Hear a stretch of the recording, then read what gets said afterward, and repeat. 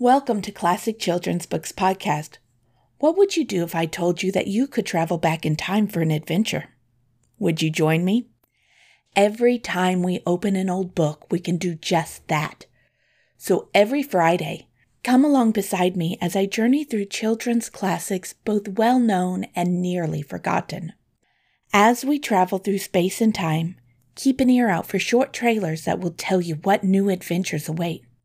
Subscribe to the Classic Children's Books Podcast so you don't miss a single episode. And since every adventure is better with a friend, share your favorite tales. When you leave a review on your favorite podcasting app, you are creating a map for other travelers to find us on our expeditions. Today we continue our journey through the pages of the Blue Fairy book by Andrew Lang, published in 1889. We will jump into Chapter 3 this week with a very charming story from Norway. Andrew Lang credits as Bjornson and Moe. Peter Christian as Bjornson was a zoologist by profession, and Jorgen Moe was a bishop. The two men met in high school and discovered they both had a fascination with folklore. While they each had their own careers, they worked together to gather Norwegian tales. As Bjornson and Moe are as synonymous with folklore in their homeland as the Brothers Grimm are in theirs. Before we jump into the story, I'd like to thank Kryptonisa 2 for sending a boost in the Fountain podcasting app. Kryptonisa 2 writes to us to say, "I like your tale. Keep up the good work. The boost sent through the fountain is a greater reward than any bronze ring that holds within it the power of a genie. Thank you, Kryptonisa 2. May you enjoy today's tale. East of the sun and west of the moon." Once upon a time, there was a poor husbandman who had many children, and little to give them in the way either of food or clothing. They were all pretty, but the prettiest of all was the youngest daughter, who was so beautiful that there were no bounds to her beauty. So once, it was late on a Thursday evening in autumn, and wild weather outside, terribly dark, and raining so heavily and blowing so hard that the walls of the cottage shook again. They were all sitting together by the fireside, each of them busy with something or other, when suddenly someone rapped 3 times against the window pane. The man went out to see what could be the matter, and when he got out, there stood a great big white bear. "Good evening to you," said the white bear. "Good evening," said the man. "Will you give me your youngest daughter?" said the white bear. "If you will, you shall be as rich as you are now poor." Truly, the man would have had no objection to be rich, but he thought to himself, "I must first ask my daughter about this." So he went in and told them that there was a great white bear outside, who had faithfully promised to make them all rich if he might but have the youngest daughter. She said no and would not hear of it, so the man went out again and settled with the white bear that he should come again next Thursday evening and get her answer. Then the man persuaded her and talked so much to her about the wealth that they would have, and what a good thing it would be for herself, that at last she made up her mind to go, and washed and mended all her rags, made herself as smart as she could, and held herself in readiness to set out. Little enough had she to take away with her. Next Thursday evening the white bear came to fetch her. She seated herself on his back with her bundle, and thus they departed. When they had gone a great part of the way, the white bear said, "Are you afraid?" "No, that I am not," said she. "Keep tight hold of my fur, and then there is no danger," said he. And thus she rode far, far away, until they came to a great mountain. Then the white bear knocked on it, and a door opened, and they went into a castle where there were many brilliantly lighted rooms which shone with gold and silver, likewise a large hall in which there was a well-spread table, and it was so magnificent that it would be hard to make anyone understand how splendid it was. The white bear gave her a silver bell and told her that when she needed anything, she had but to ring this bell, and what she wanted would appear. So after she had eaten and night was drawing near, she grew sleepy after her journey and thought she would like to go to bed. She rang the bell, and scarcely had she touched it before she found herself in a chamber where a bed stood ready-made for her, which was as pretty as anyone could wish to sleep in.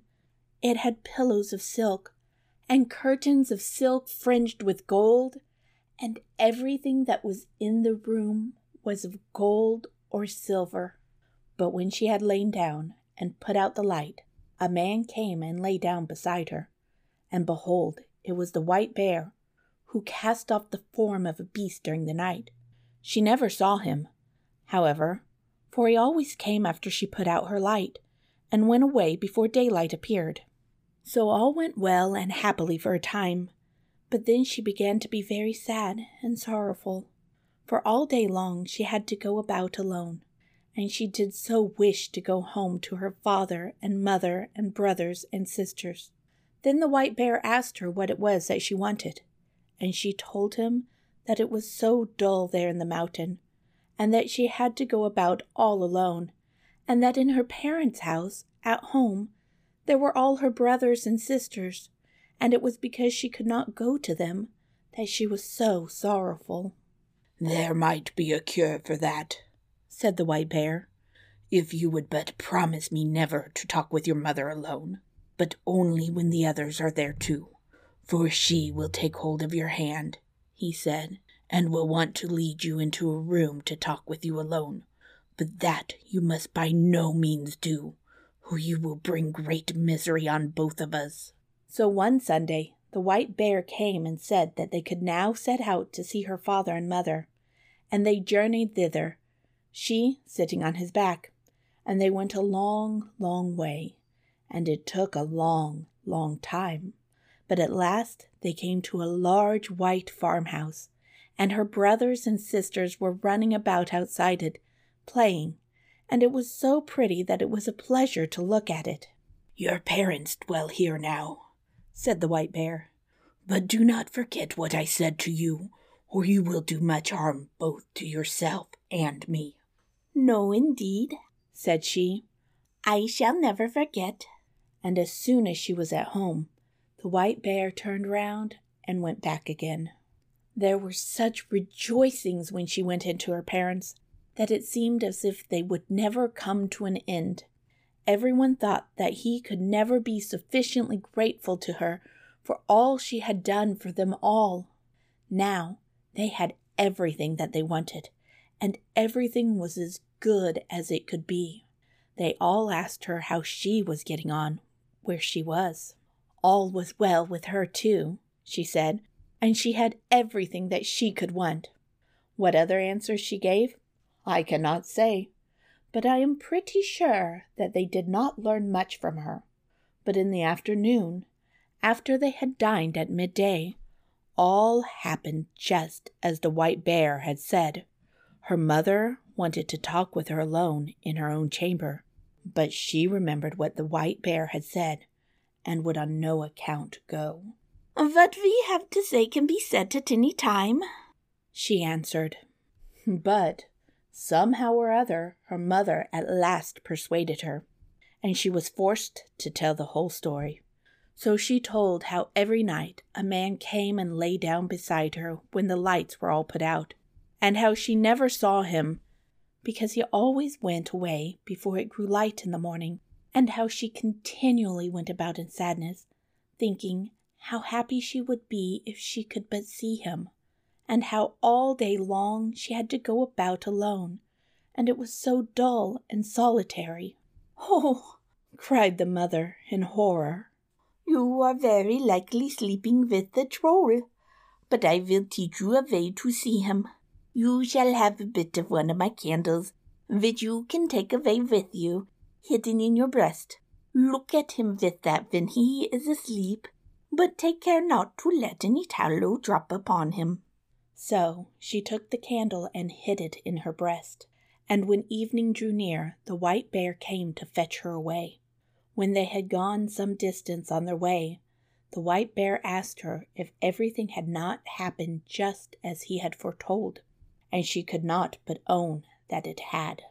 "Then, if you have done what your mother wished," said he, "you have brought great misery on both of us." "No," she said, "I have not done anything at all." So, when she had reached home and had gone to bed, it was just the same as it had been before, and a man came and lay down beside her. And late at night, when she could hear that he was sleeping, she got up and kindled a light, lit her candle, let her light shine on him, and saw him, and he was the handsomest prince that eyes had ever beheld, and she loved him so much that it seemed to her that she must die if she did not kiss him at that very moment. So she did kiss him, but while she was doing it, she let 3 drops of hot tallow fall upon his shirt, and he awoke.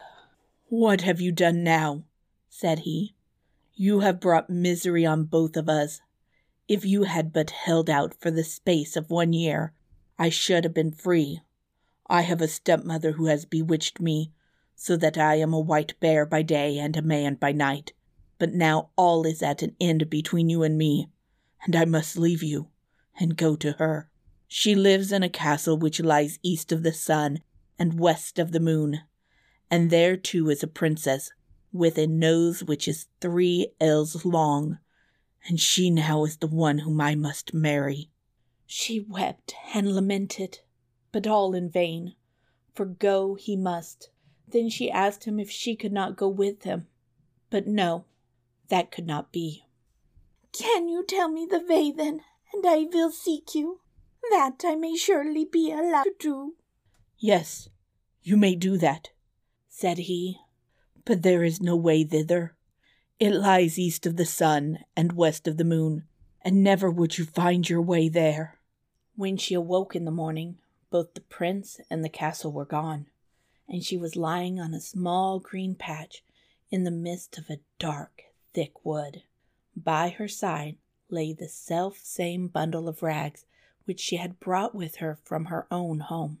So, when she had rubbed the sleep out of her eyes and wept till she was weary, she set out on her way, and thus she walked for many and many a long day, until at last she came to a great mountain.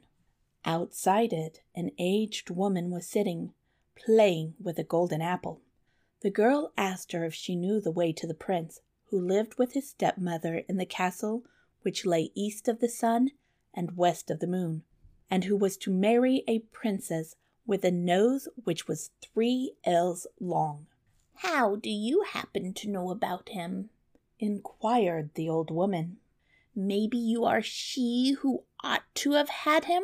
"Yes, indeed I am," she said. "So it is you, then," said the old woman. "I know nothing about him, but that he dwells in a castle which is east of the sun and west of the moon. You will be a long time in getting to it, if ever you get to it at all. But you shall have the loan of my horse, and then you can ride on it to an old woman who is a neighbor of mine. Perhaps she can tell you about him. When you have got there, you must just strike the horse beneath the left ear and bid it go home again. But you may take the golden apple with you." So the girl seated herself on the horse and rode for a long, long way, and at last she came to the mountain, where an aged woman was sitting outside with a gold carding comb. The girl asked her if she knew the way to the castle, which lay east of the sun and west of the moon, but she said what the first old woman had said. "I know nothing about it, but that it is east of the sun and west of the moon, and that you will be a long time in getting to it, if ever you get there at all. But you shall have the loan of my horse to an old woman who lives the nearest to me. Perhaps she may know where the castle is, and when you have got to her, you may just strike the horse beneath the left ear and bid it go home again." Then she gave her the gold carding comb, for it might, perhaps, be of use to her, she said. So the girl seated herself on the horse and rode a wearisome long way onwards again, and after a very long time she came to a great mountain, where an aged woman was sitting, spinning at a golden spinning wheel. Of this woman, too, she inquired if she knew the way to the prince, and where to find the castle which lay east of the sun and west of the moon. But it was only the same thing once again.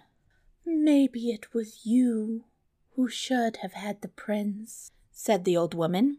"Yes, indeed, I should have been the one," said the girl. But this old crone knew the way no better than the others. It was east of the sun and west of the moon. She knew that. "And you will be a long time in getting to it, if ever you get to it at all," she said. "But you may have the loan of my horse, and I think you had better ride to the east wind and ask him. Perhaps he may know where the castle is, and will blow you thither.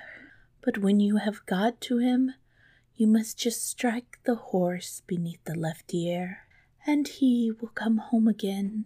And then she gave her the golden spinning wheel, saying, "Perhaps you may find that you have a use for it." The girl had to ride for a great many days, and for a long and wearisome time, before she got there. But at last she did arrive, and then she asked the east wind if he could tell her the way to the prince who dwelt east of the sun and west of the moon.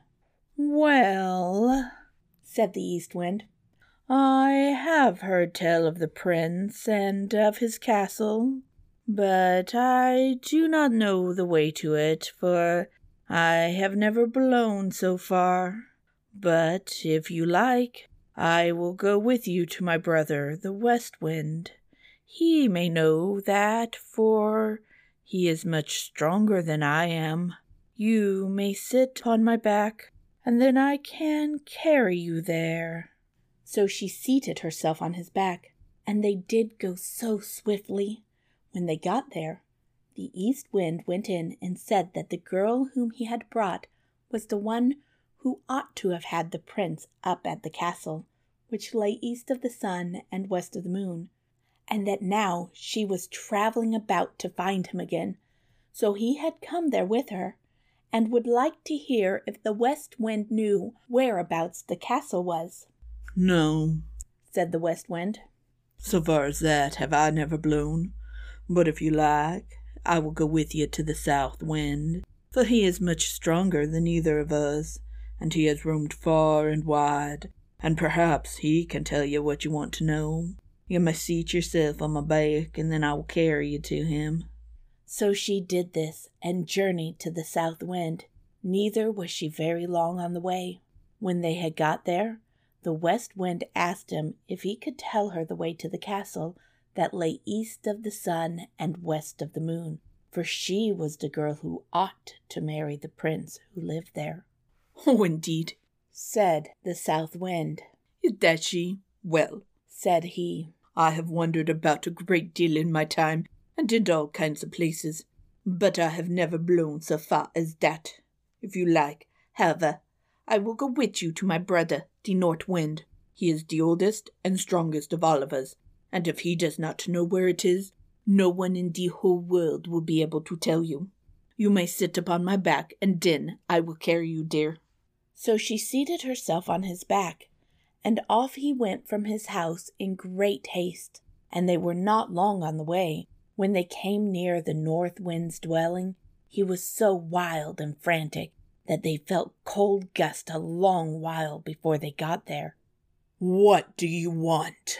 he roared out from afar, and they froze as they heard. Said the south wind, "It is I, and this is she who should have had the prince who lives in the castle, which lies east of the sun and west of the moon. And now she wishes to ask you if you have ever been there, and can tell her the way, for she would gladly find him again." "Yes," said the north wind, "I know where it is. I once blew an aspen leaf there, but I was so tired that for many days afterwards I was not able to blow it all. However, if you really are anxious to go there, and are not afraid to go with me, I will take you on my back and try if I can blow you there." "Get there I must," said she, "and if there is any way of going I will, and I have no fear, no matter how fast you go." "Very well, then," said the North Wind. "But you must sleep here tonight, for if we are ever to get there, we must have the day before us." The North Wind woke her betimes next morning, and puffed himself up, and made himself so big and so strong that it was frightful to see him.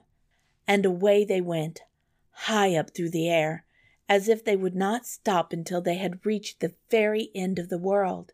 Down below there was such a storm, it blew down woods and houses, and when they were above the sea, the ships were wrecked by hundreds.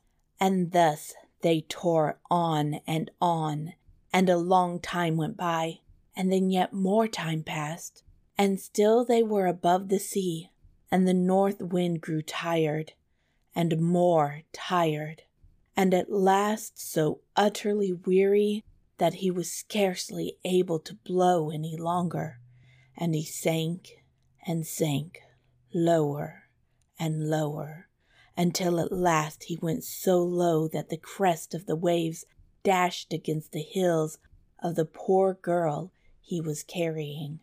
"Art thou afraid?" said the North Wind. "I have no fear," said she, and it was true. But they were not very, very far from land, and there was just enough strength left in the North Wind to enable him to throw her onto the shore, immediately under the windows of a castle, which lay east of the sun and west of the moon. But then he was so weary and worn out that he was forced to rest for several days before he could go to his own home again. Next morning she sat down beneath the walls of the castle to play with the golden apple, and the first person she saw was the maiden with the long nose, who was to have the prince. "How much do you want for that gold apple of yours, girl?" said she, opening the window. "It can't be bought either for gold or money," answered the girl. "If it cannot be bought either for gold or money, what will buy it? You may say what you please," said the princess. "Well, if I may go to the prince who is here and be with him tonight, you shall have it," said the girl who had come with the North Wind. "You may do that," said the princess, for she had made up her mind what she would do. So the princess got the golden apple, but when the girl went up to the prince's apartment that night, he was asleep, for the princess had so contrived it. The poor girl called to him and shook him, and between whiles she wept, but she could not wake him. In the morning, as soon as day dawned, in came the princess with the long nose and drove her out again. In the daytime she sat down once more beneath the windows of the castle, and began to card with her golden carding comb, and then all happened as it had happened before. The princess asked her what she wanted for it, and she replied that it was not for sale, either for gold or money, but that if she could get leave to go to the prince and be with him during the night, she should have it. But when she went up to the prince's room, he was again asleep, and, let her call him or shake him or weep as she would, he still slept on, and she could not put any life in him. When daylight came in the morning, the princess with the long nose came too, and once more drove her away. When day had quite come, the girl seated herself under the castle windows to spin with her golden spinning wheel, and the princess with the long nose wanted to have that also. So she opened the window and asked what she would take for it. The girl said what she had said on each of the former occasions, that it was not for sale either for gold or for money, but if she could get leave to go to the prince who lived there and be with him during the night, she should have it. "Yes," said the princess. "I will gladly consent to that." But in that place there were some Christian folk who had been carried off, and they had been sitting in the chamber which was next to that of the prince, and had heard how a woman had been in there who had wept and called on him 2 nights running, and they told the prince of this. So that evening, when the princess came once more with her sleeping drink, he pretended to drink, but threw it away behind him, for he suspected that it was a sleeping drink. So, when the girl went into the prince's room this time, he was awake, and she had to tell him how she had come there. "You have come just in time," said the prince, "for I should have been married tomorrow. But I will not have the long-nosed princess, and you alone can save me. I will say that I want to see what my bride can do, and bid her wash the shirt which has the 3 drops of tallow on it. This she will consent to do, for she does not know that it is you who let them fall on it. But no one can wash them out but one born of Christian folk. It cannot be done by one of a pack of trolls. And then I will say that no one shall ever be my bride but the woman who can do this, and I know that you can." There was great joy and gladness between them all that night. But the next day, when the wedding was to take place, the prince said, "I must see what my bride can do." "That you may do," said the stepmother. "I have a fine shirt which I want to wear as my wedding shirt, but 3 drops of tallow have got upon it, which I want to have washed off, and I have vowed to marry no one but the woman who is able to do it. If she cannot do that, she is not worth having." Well, that was a very small matter, they thought, and agreed to do it. The princess with the long nose began to wash as well as she could, but the more she washed and rubbed, the larger the spots grew. "Ah, you can't wash at all," said the old troll hag, who was her mother. "Give it to me." But she too had not had the shirt very long in her hands before it looked worse still, and the more she washed it and rubbed it, the larger and blacker grew the spots. So the other trolls had to come and wash, but the more they did, the blacker and uglier grew the shirt, until at length it was as black as if it had been up the chimney. "Oh," cried the prince, "not one of you is good for anything at all. There is a beggar girl sitting outside the window, and I'll be bound that she can wash better than any of you. Come in, you, girl there," he cried. So she came in. "Can you wash this shirt clean?" he cried. "Oh, I don't know," she said, "but I will try."